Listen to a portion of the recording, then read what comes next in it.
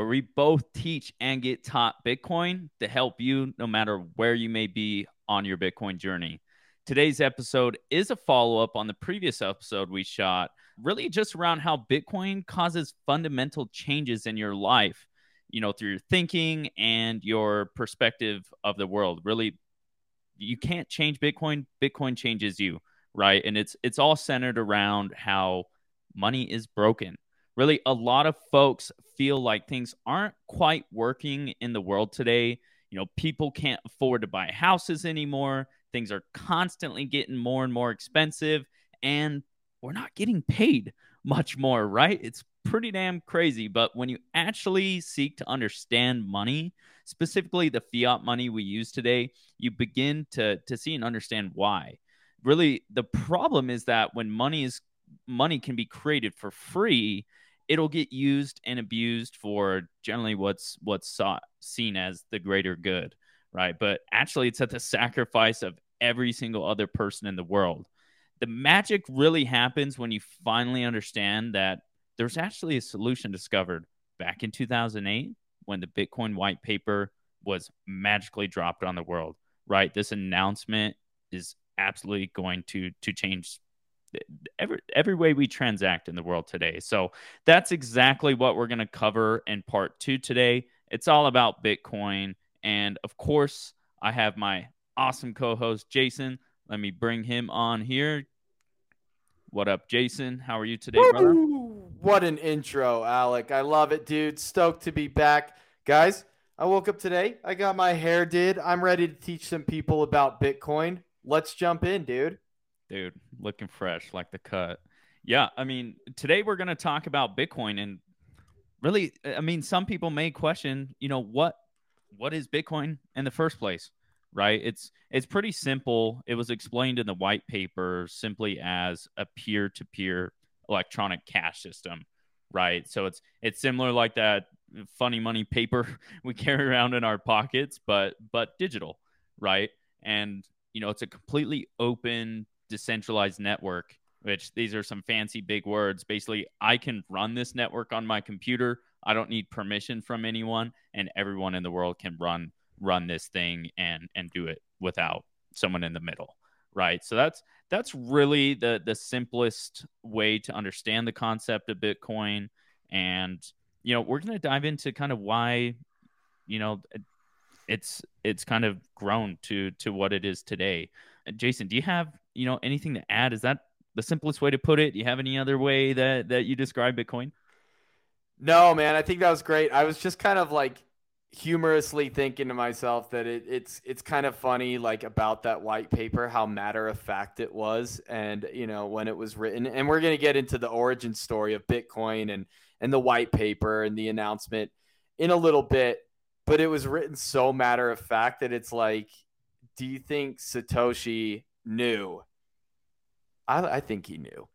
But it wasn't grandiose or anything like that. It was just such a I'm working on a peer-to-peer system that doesn't require any intermediary. It's just a statement of like what Bitcoin was intended for. And that's what we're going to get into a little bit today.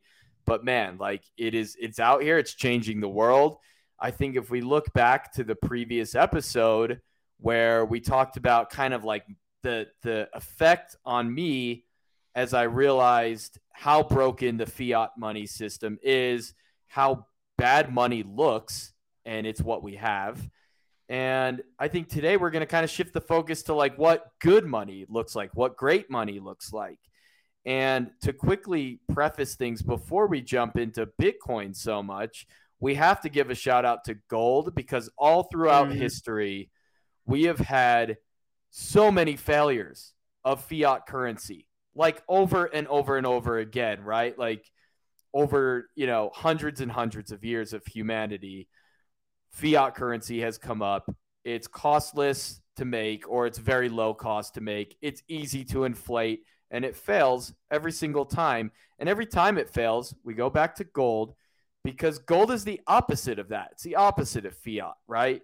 It was previously the best form of money in that it's extremely scarce. It's extremely cost intensive and labor intensive to produce. And it's just tough to go find, right? You can't go in your backyard and find some gold sitting around.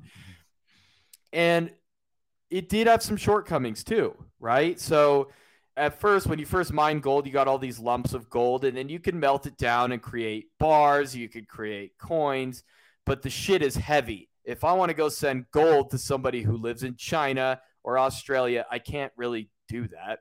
It's not very easily transported.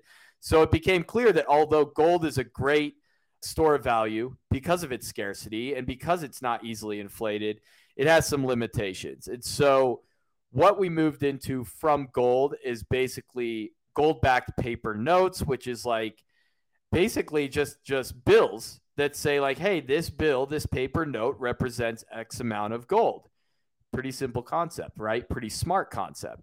And of course, paper bills can be easily moved around and transferred. So pretty smart solution there for a while until the paper notes were, too easily created, I guess, and people started just printing the hell out of them and outpaced the actual gold supply.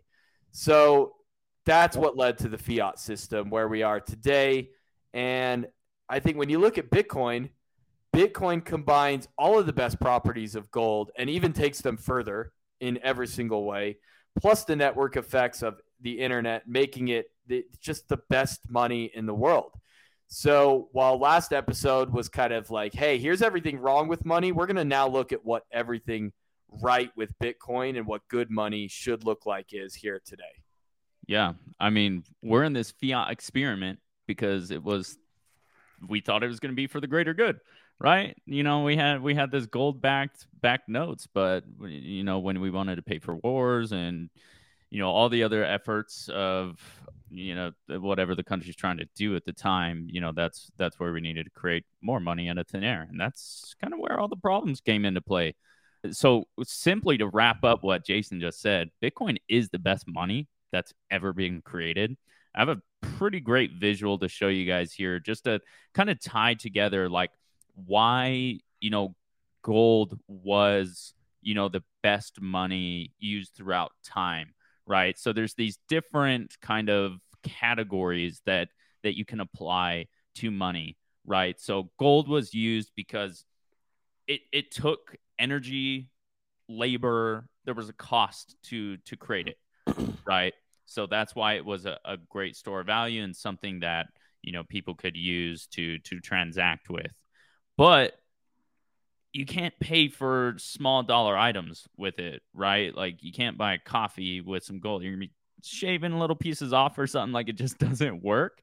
And like Jason mentioned, if you want to send some value across the world, it's going to be extremely expensive to ship this heavy, brick halfway across the world or wherever you're sending it, right? So that's why they came out with the paper notes.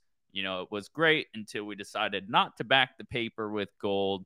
And that's really what the founder of Bitcoin, the person that first discovered this, they go by the name, the anonymous figure Satoshi Nakamoto, right? It's kind of like, I like to call it the 10th wonder of the world or whatever number we're on, because it's really like the most mysterious thing. Nobody knows who this person is, yet they created the best money in the world, simply by combining the factors of gold being, the previous best money. It had a few downsides. You can see it wasn't portable, it wasn't divisible, it wasn't infinitely scarce, although it was hard to, it's hard to go mine gold. No one can just go out and create more, right? So it's kind of taking the best pieces of gold, the best pieces of fiat, and adding a little bit more, amazing characters on top, putting it together to be, the best money we've ever seen. Anything to add to that, Jason? No, I love this chart. I love it. And there's so much red in the fiat column, and that's where my eyes keep going. There's no scarcity. There's no cost to make it. I think there was a little cost to make it when it was actually paper, and now it's not even that, right? It's literally, since it's all digital, it's just like punching a number into the computer, and it's so pretty stark contrast. Thanks for this, man. I love it. Yeah, 100%. I mean, going from here, like, I don't know if, many of y'all have heard the origin story of Satoshi and Bitcoin, no one knows who this person is yet. They jumped on it's basically like they call it a cypherpunk, or where these internet people that were all about cryptography, talked on a forum. And he basically dropped the white paper there and was like, hey guys, check out what I'm putting together here. If anyone's interested in working on it, it's completely open source. He basically just made it available to the world. He worked on this thing for quite a while. He actually was the first person. I keep saying he. We don't know, who it is or anything like that. But they mined the first blocks, did kind of all the first processes, getting this out into the world. But the beautiful thing here, we like to call it the immaculate conception, kind of in the Bitcoin world. Basically, they didn't use it to enrich themselves. You see that today, the people that are closest to the money printer, the government, see the most benefit because they create the money, right? You see that in crypto today as well. When these tokens are created, the founders get extremely rich, right? But this anonymous person, and this is verifiable because it's an open network that anyone can view. When they created Bitcoin, all the Bitcoin that they earned through mining was sat in a wallet and never touched.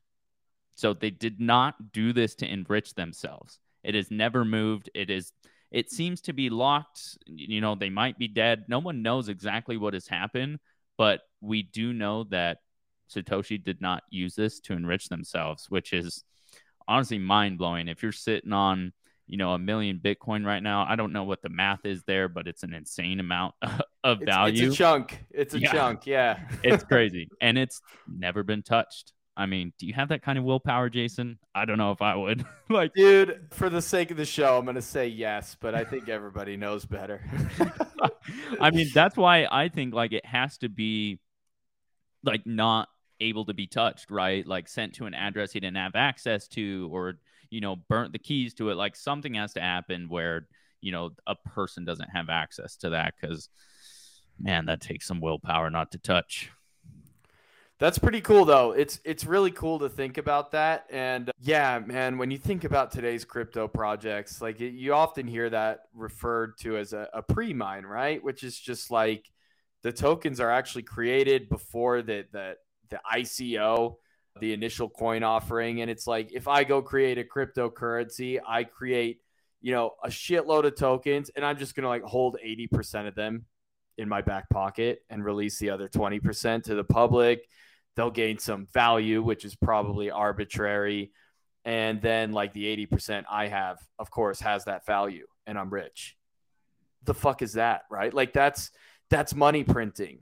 And so this episode, it's not necessarily to sit and burn other crypto projects. It's my hope, though, that as we look at these properties of Bitcoin, including the Immaculate Conception and the story of Satoshi, like it becomes clear that there has never been that motive involved, right? This was about creating a new money system to eventually become, if you're bullish like we are, the global reserve currency once the dollar fails. Or I guess, yeah, once the dollar fails, once fiat fails, which, to touch on again, it has over and over again throughout history.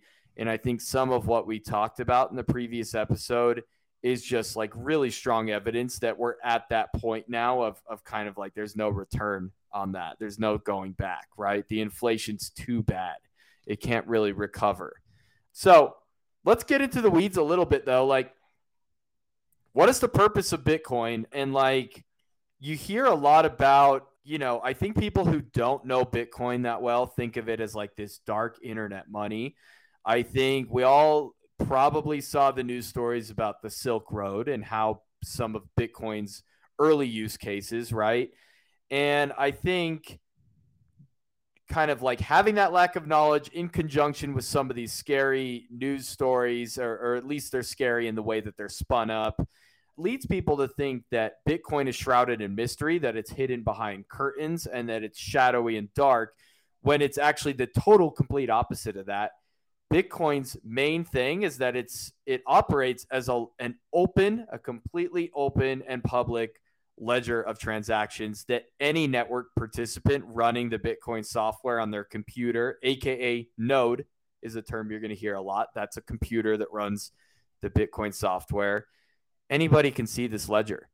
If I go send Alec 5 Bitcoin later tonight because I love him that much and I wish I had 5 Bitcoin to send him, literally millions of people all over the world running the Bitcoin software can see that I sent Alec that Bitcoin. They can see that it came from my address and settled in his address.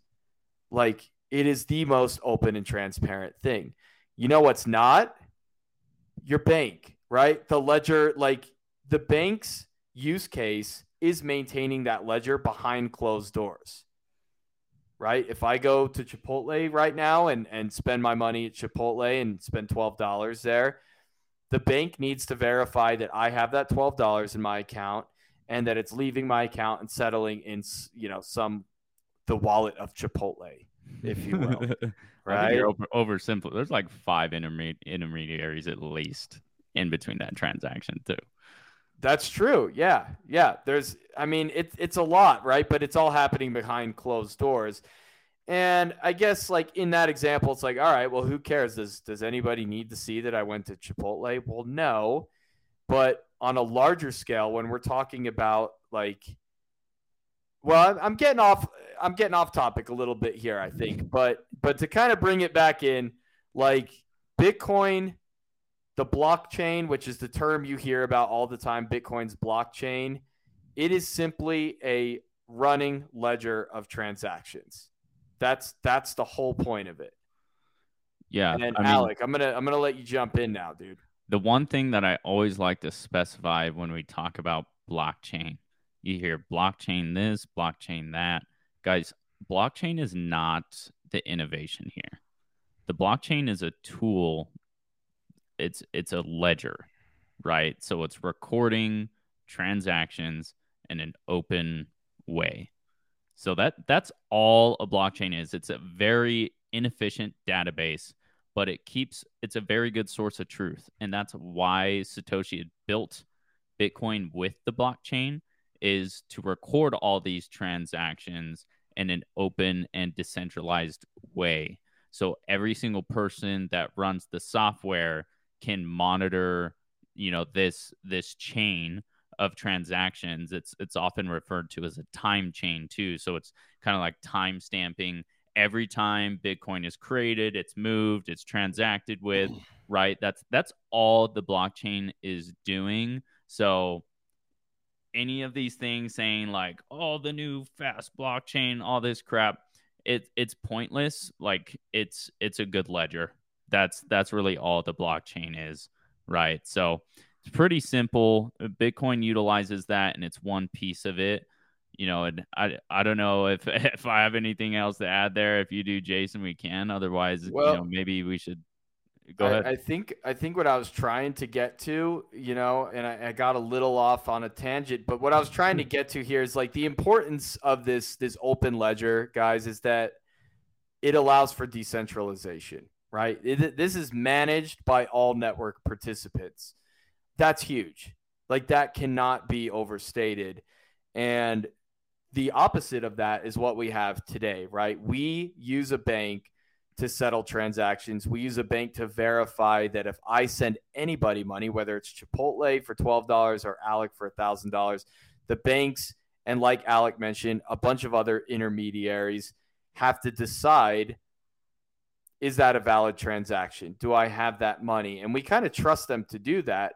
And in many ways, like I don't even really own the money that's in the bank.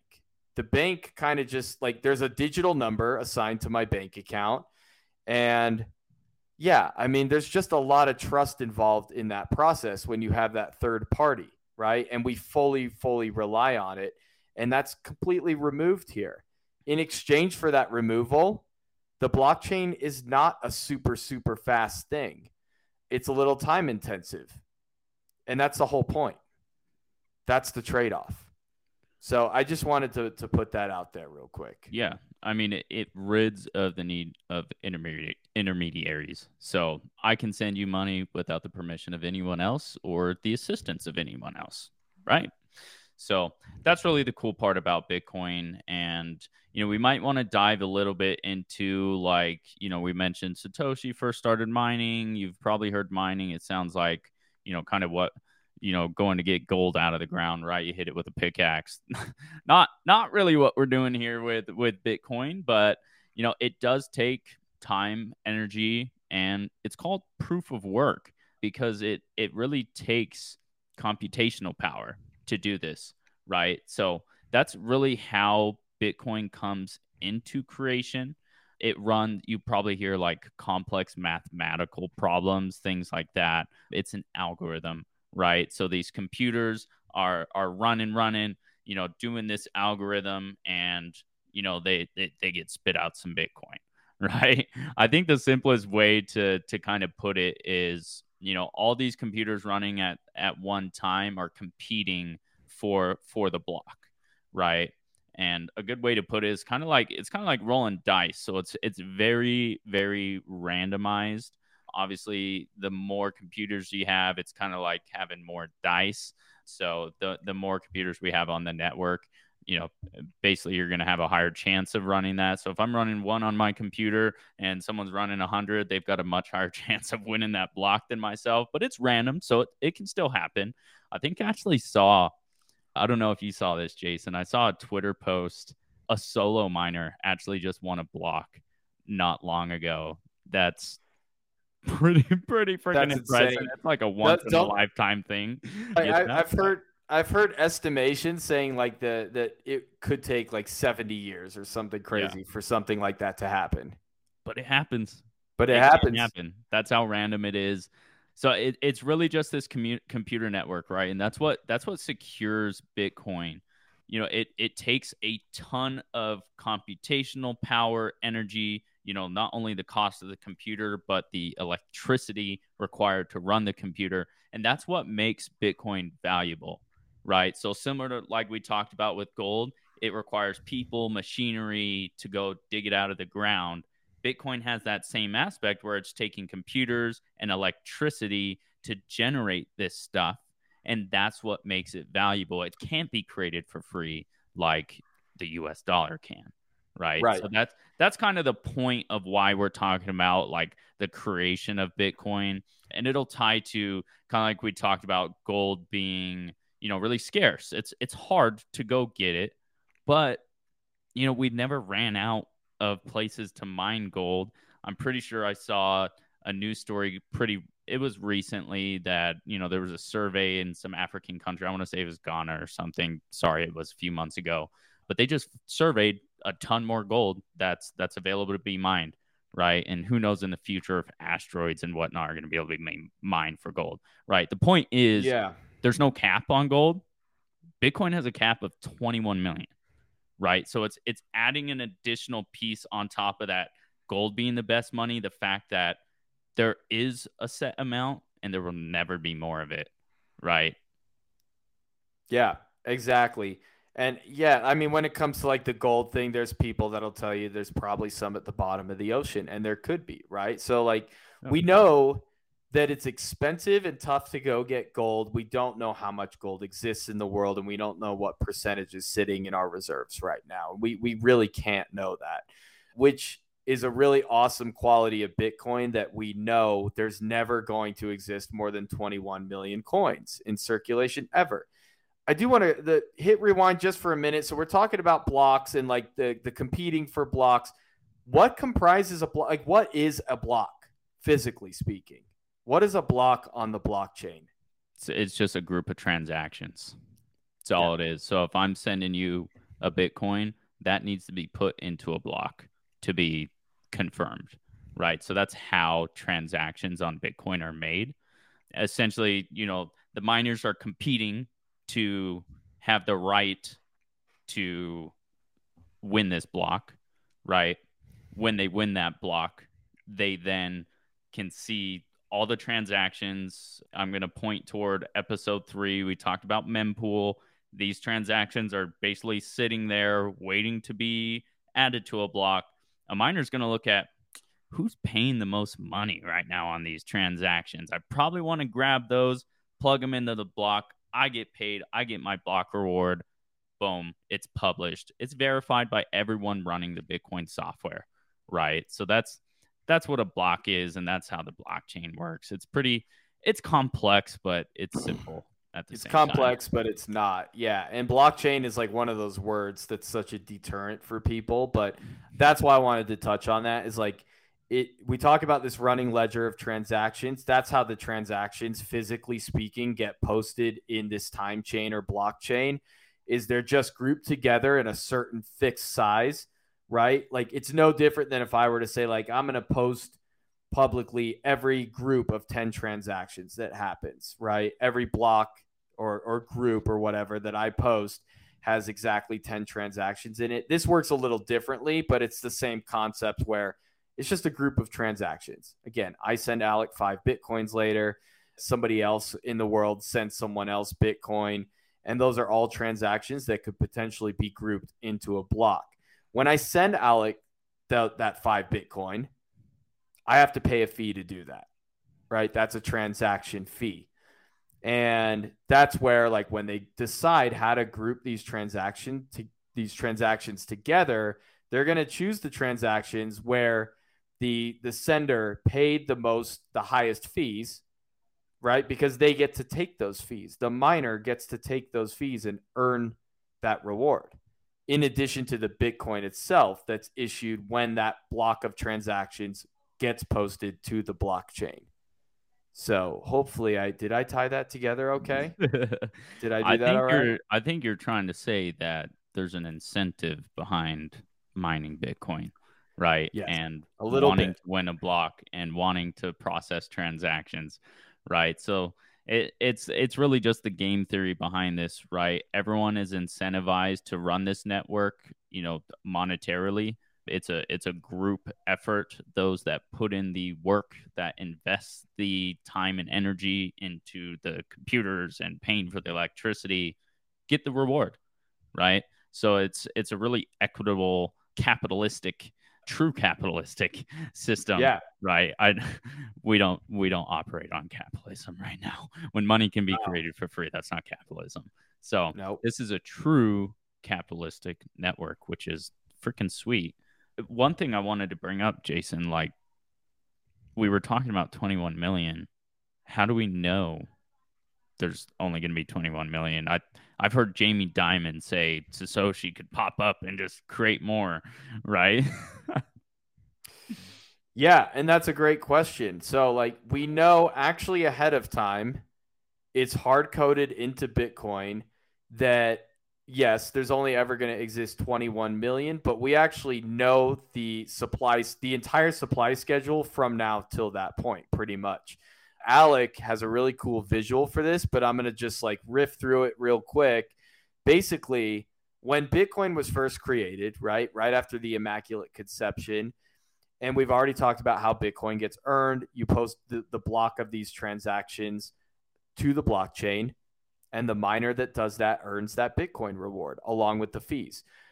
At that time, that Bitcoin reward, which is called a block subsidy, also, write that down. Super important to remember. I'm just kidding. It's not. But as long as you know that that's how Bitcoin gets earned, that was 50 Bitcoin, which is kind of staggering to think about now. But 50 Bitcoin at that time. And every 4 years, that reward, that number of Bitcoin that gets earned when a block is posted, is cut in half. It becomes exponentially more scarce and mathematically more scarce over time, which is genuinely like one of the coolest things when you really think about it, especially juxtaposed with the US dollar or any fiat currency. Like, this is just designed, or even gold. This is just designed to get more and more rare as time goes on. So every 4 years, in 2012, that block subsidy or reward of Bitcoin was cut to 25, right? In 2016, it was cut to 12.5. In 2020, 6.25. That's where we are today. And we have a halving coming up next year that will take us to 3.125. Now, we think about decades from now, like it's going to be so much less Bitcoin earned. And Alec, why don't you pull up your visual? I think this is super, super cool. Okay, so like kind of like we can see here, right? We see that like the circulating supply percentage, I'm looking there it is, the block reward here. This is the column. The block reward starts at 50, goes to 25. We see where we are today. We see we're about to hit that 3.125. And then after that, the decimals just start like growing, right? The decimal points start growing. So in a few halvings, it's going to be less than 1 Bitcoin. Like that's not that far away. This gets so much more scarce. Look in 2060, for example. It's like a fraction of a fraction of a fraction of a Bitcoin for mining these blocks. I mean, that's crazy. Dude, this is one of my favorite things to look at, and I apologize, my mic was on mute a second ago. But like when people say like Bitcoin's too expensive right now, things like that, coin can be divided into these tiny little pieces, right? It's divided by 100 million pieces. And if we look at where we're at today, we've gone through 4 of these halvings, right? We've got a long way to go until this thing's done printing Bitcoin, right? Yeah. So you are still extremely early. Right now, we're producing 6.25 a block. Next year, it'll be 3.21. But as we look, a few decades out, it's going to be these tiny, tiny little fractions. Like if we look down here right now, this 2088 number, you can buy that much Bitcoin for like $1 right now. Yeah. So yeah, it's nuts. If you could imagine these, mining a Bitcoin, I think the average cost to do it, obviously it depends on like your electricity cost, but it's like north of $20,000. So this thing's going to have to increase in value immensely to make this, economically viable to continue mining. And that's really what the game theory at play here is. The supply and demand dynamics of Bitcoin are pre-programmed. Everyone can anticipate this happening, and as adoption continues and as more computers come on the network, I'm starting to use technical terms, hash rate, but stop more that. Stop that. More and more computers are coming on. I just saw another post like yesterday. We just hit a new all-time high hash rate, the number of computers running the network. So it's continuing to grow. Like this network has never been stopped. It's continuing to grow, and you can expect that to continue happening throughout time. So, I mean, you could probably guess that the value of Bitcoin is going to continue increasing, and it's going to increase absolutely substantially. Like, people are saying $1 million. I think it can go well north of that, especially when you're measuring in something like the US dollar that is constantly created for free. Like everything keeps going up in price. So like that's just going to be another multiple on top of the Bitcoin price and dollars. Right. So you know what I can't stop looking at, dude. So pull that back up actually just for one more sec. My bad. This is so cool. So like you said, we've seen 4 halvings happening, right? We're about to have our 5th one in a year. Let's just look at 4 more. So we got 24, we got 28, 32, and 2036. By then, we're already at like 0.4 of a Bitcoin. I mean, it's crazy to look at like the year 2080, how little that's going to be. Maybe we're around. I hope so. But just in like 12 years from now, right? Like we're already under half a Bitcoin as the block reward, whereas today we're at 6.25. So again, like this is mathematically designed to just become exponentially more scarce very, very fast. We as humans, we know how we treat scarcity. It's where we drive value from, right? That's why we like gold. And when we look at the US dollar or any of these other fiat currencies that can just be created out of thin air and are being created at a faster and faster pace each day, they are moving in the complete opposite direction. So this is so bullish just to look at this. Sorry, dude. I wanted to come back because I was just focusing on like those next 4. right? We've seen 4 already. What's 4 more going to do? It's pretty crazy. Yeah, absolutely. One more thing to point out too is if you look on the far right column, the percentage of supply by 2036, 99% of Bitcoin will be in supply, and we still have all these additional halvings. Right? It's crazy. It's gonna be wild. Like it just take a look at that chart and tell me like what's gonna happen. Yeah. And especially when you think about how adoption is becoming so much more widespread and like the people buying Bitcoin today, it's not the same as the people buying Bitcoin 8 years ago. You have companies buying Bitcoin now, right? MicroStrategy, how much Bitcoin, their entire balance sheet is Bitcoin. Square has a Basically, shitload of Bitcoin. Tesla. Uh, yeah, Tesla. And think about like what happens when you bring in nation states, right? Who have very failing currencies. When nation That's the next step here. Now that I we mean, have corporate we've got a investment. couple. We Yep. saw, El Salvador, the Kingdom of Bhutan, has been secretly mining Bitcoin for years now. Yeah, I Um, heard about that. That's awesome. I can't name them all off the top of my head, but there's a few countries that the governments are involved with Bitcoin. They stack Bitcoin, they mine Bitcoin. Indonesia is doing a huge push. They just announced that at the latest Bitcoin conference that they are building out and incentivizing mining to really help stabilize their energy grid. They have a ton of resources there that they're an island, right? And there's 300 and something million people on this island in the middle of the ocean. They got all these ways that they can produce energy, but they can't export it. So might as well mine Bitcoin with it and they can export the Bitcoin, right? It's the game theory here is incredible. I know we're trying to keep things really just high level and simple to explain really what Bitcoin is and the value behind it. But like referring back to our first episode, it's really a rabbit hole. Once you start learning these things, you understand the money aspect, you can start diving into so many different topics. Literally, money touches every single part of our lives. So Bitcoin involves every single part of our lives. Like there's Yeah. I mean that's how we have this podcast. That's how there's so many other shows about Bitcoin, right? It's such a massive subject, but I mean there's really just a few key takeaways for those just kind of starting to dip their toes into Bitcoin, that you need to understand and come along this journey with us and you're going to continue to learn more.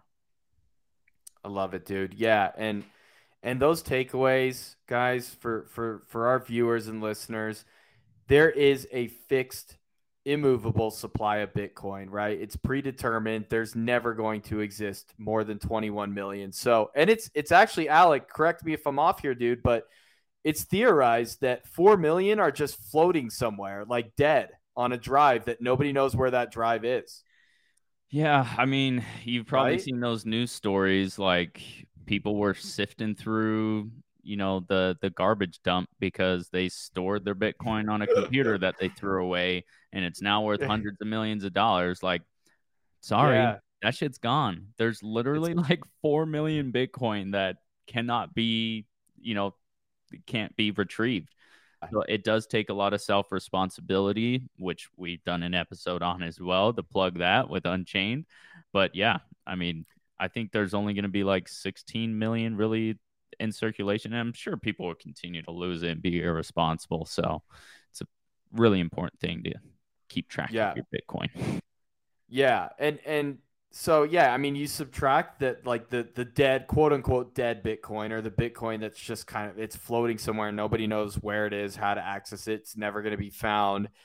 And let's say, just for example, just to paint a picture here, let's say that you've got more companies kind of like MicroStrategy, that are starting to, or a BlackRock, that are go, scoop up a million Bitcoin each, right? And add that to their balance sheet. Imagine a world where this 21 million total supply only actually has 10 million that you can ever get your hands on. How valuable does that become? How valuable, right? Like that becomes extremely scarce, extremely valuable. And as adoption grows, right? You have El Salvador, you have other nation states starting to jump in. Those purchases are incredibly large, and they're not going to like buy it to spend it and sell it, you know? So that's what makes this so beautiful is like we can get it now. You can go buy some now at a reasonable, it's relatively easy to get, but there's going to come a time where it becomes very hard to get your hands on Yeah. Bitcoin. I've actually made a video about this before that it will be impossible to own one Bitcoin. Like if you're not stacking now, it will be impossible. If you look at like how many millionaires there are in the world, there's like 30, 40 million, something like that in the world.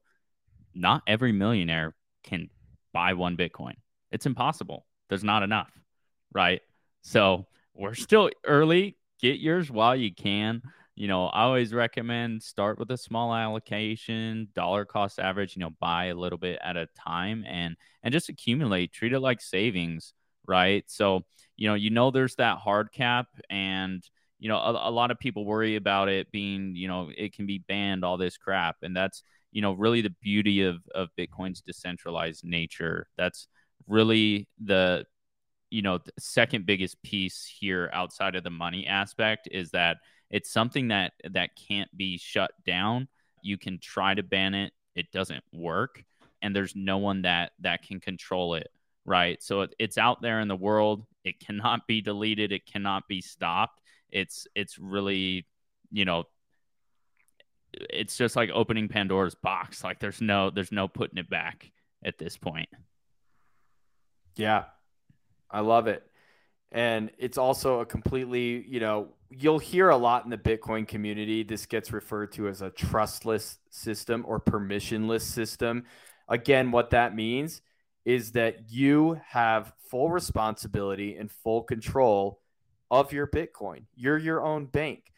Now, again, asterisk here, if you self custody, and we did put out an episode on self custody, please go watch it or listen to many of the other awesome Bitcoin podcasts out there that touch on that topic.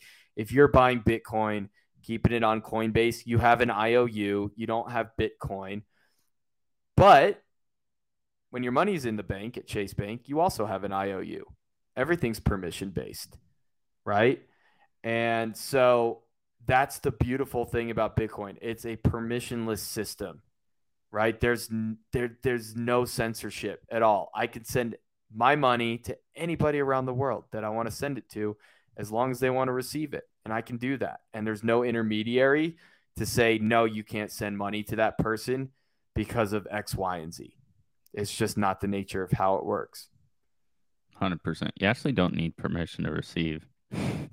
That's a funny thing. Like if you want to send Bitcoin to someone, there's nothing stopping you, right? If you got the address, you can send them money. So, yeah, I mean, I don't really have anything else. Please let me just take my address. Send me some Bitcoin, please. Let that accident happen. Cool, man. Well, I think we've rambled enough. I don't have too much more to add to this as in a simple way. So, anything else you got? No, just to kind of cap this off, because I know we're sort of talking about like how this has changed, this whole experience of getting into Bitcoin has changed my view on things. One, just the sheer amount of responsibility to become your own bank has been a total mindfuck. It's been something that's really opened my eyes because you realize how much in your life you don't have total control over. And it is a huge responsibility to safely self-custody, your savings in Bitcoin and to do it the right way. But a lot of this, just like learning about these properties, like this is nothing I ever did before Bitcoin. I never woke up and said, I want to learn what good money looks like. I want to learn why humans value scarcity, right? Or like permissionless versus a permission-based system. Like none of this stuff mattered to me. I didn't care about the supply of money in the system. I cared about the fact that the gas was getting more expensive, which is what we're all complaining about right now. But I didn't look for the why, and I sure as shit didn't look for the solution. And this is the solution, guys. Like, this is so exciting. It is the exact opposite of what we see failing out there right now in the world. And when the fiat system does collapse again, and I'll say it one more time, it's happened repeatedly throughout history, and it will happen again. Rather than turning to gold, the world is going to turn to Bitcoin. I am so convicted on that. And that is what this is all about. That is what like gets me out of bed and doing these podcasts. I have a lot to learn. I learn a lot from Alec. I learn a lot from other podcasts. But guys, seriously, like challenge yourself just to look into some of this very basic stuff, and it will change your views on things. And that's it, man. That's what I got. Love it. Love it. Well, we'll see you guys on the next episode. I really hope this was valuable. I hope y'all learned something today. Bitcoin is a really vast topic. It is something that will absolutely change your perspective of the world as you start going down to the quote unquote Bitcoin rabbit hole. Seek to understand money, how it works, gold, paper currencies, and why Bitcoin is actually the best form of money that has ever been discovered. It's freaking amazing. You'll get hooked to it. You'll start diving down this rabbit hole and see how it affects your life constantly. So please help us beat these algorithms. Share the video, like, subscribe. We are on YouTube. We're on Spotify. We're on Apple Podcasts. We're on Twitter. Check us out. I flagged our Twitter page here. It's at TIL_BTC. We try to post, helpful, intro, beginner, intermediate, and some more advanced topics. So keep an eye out for our next episode, and we'll catch y'all next time.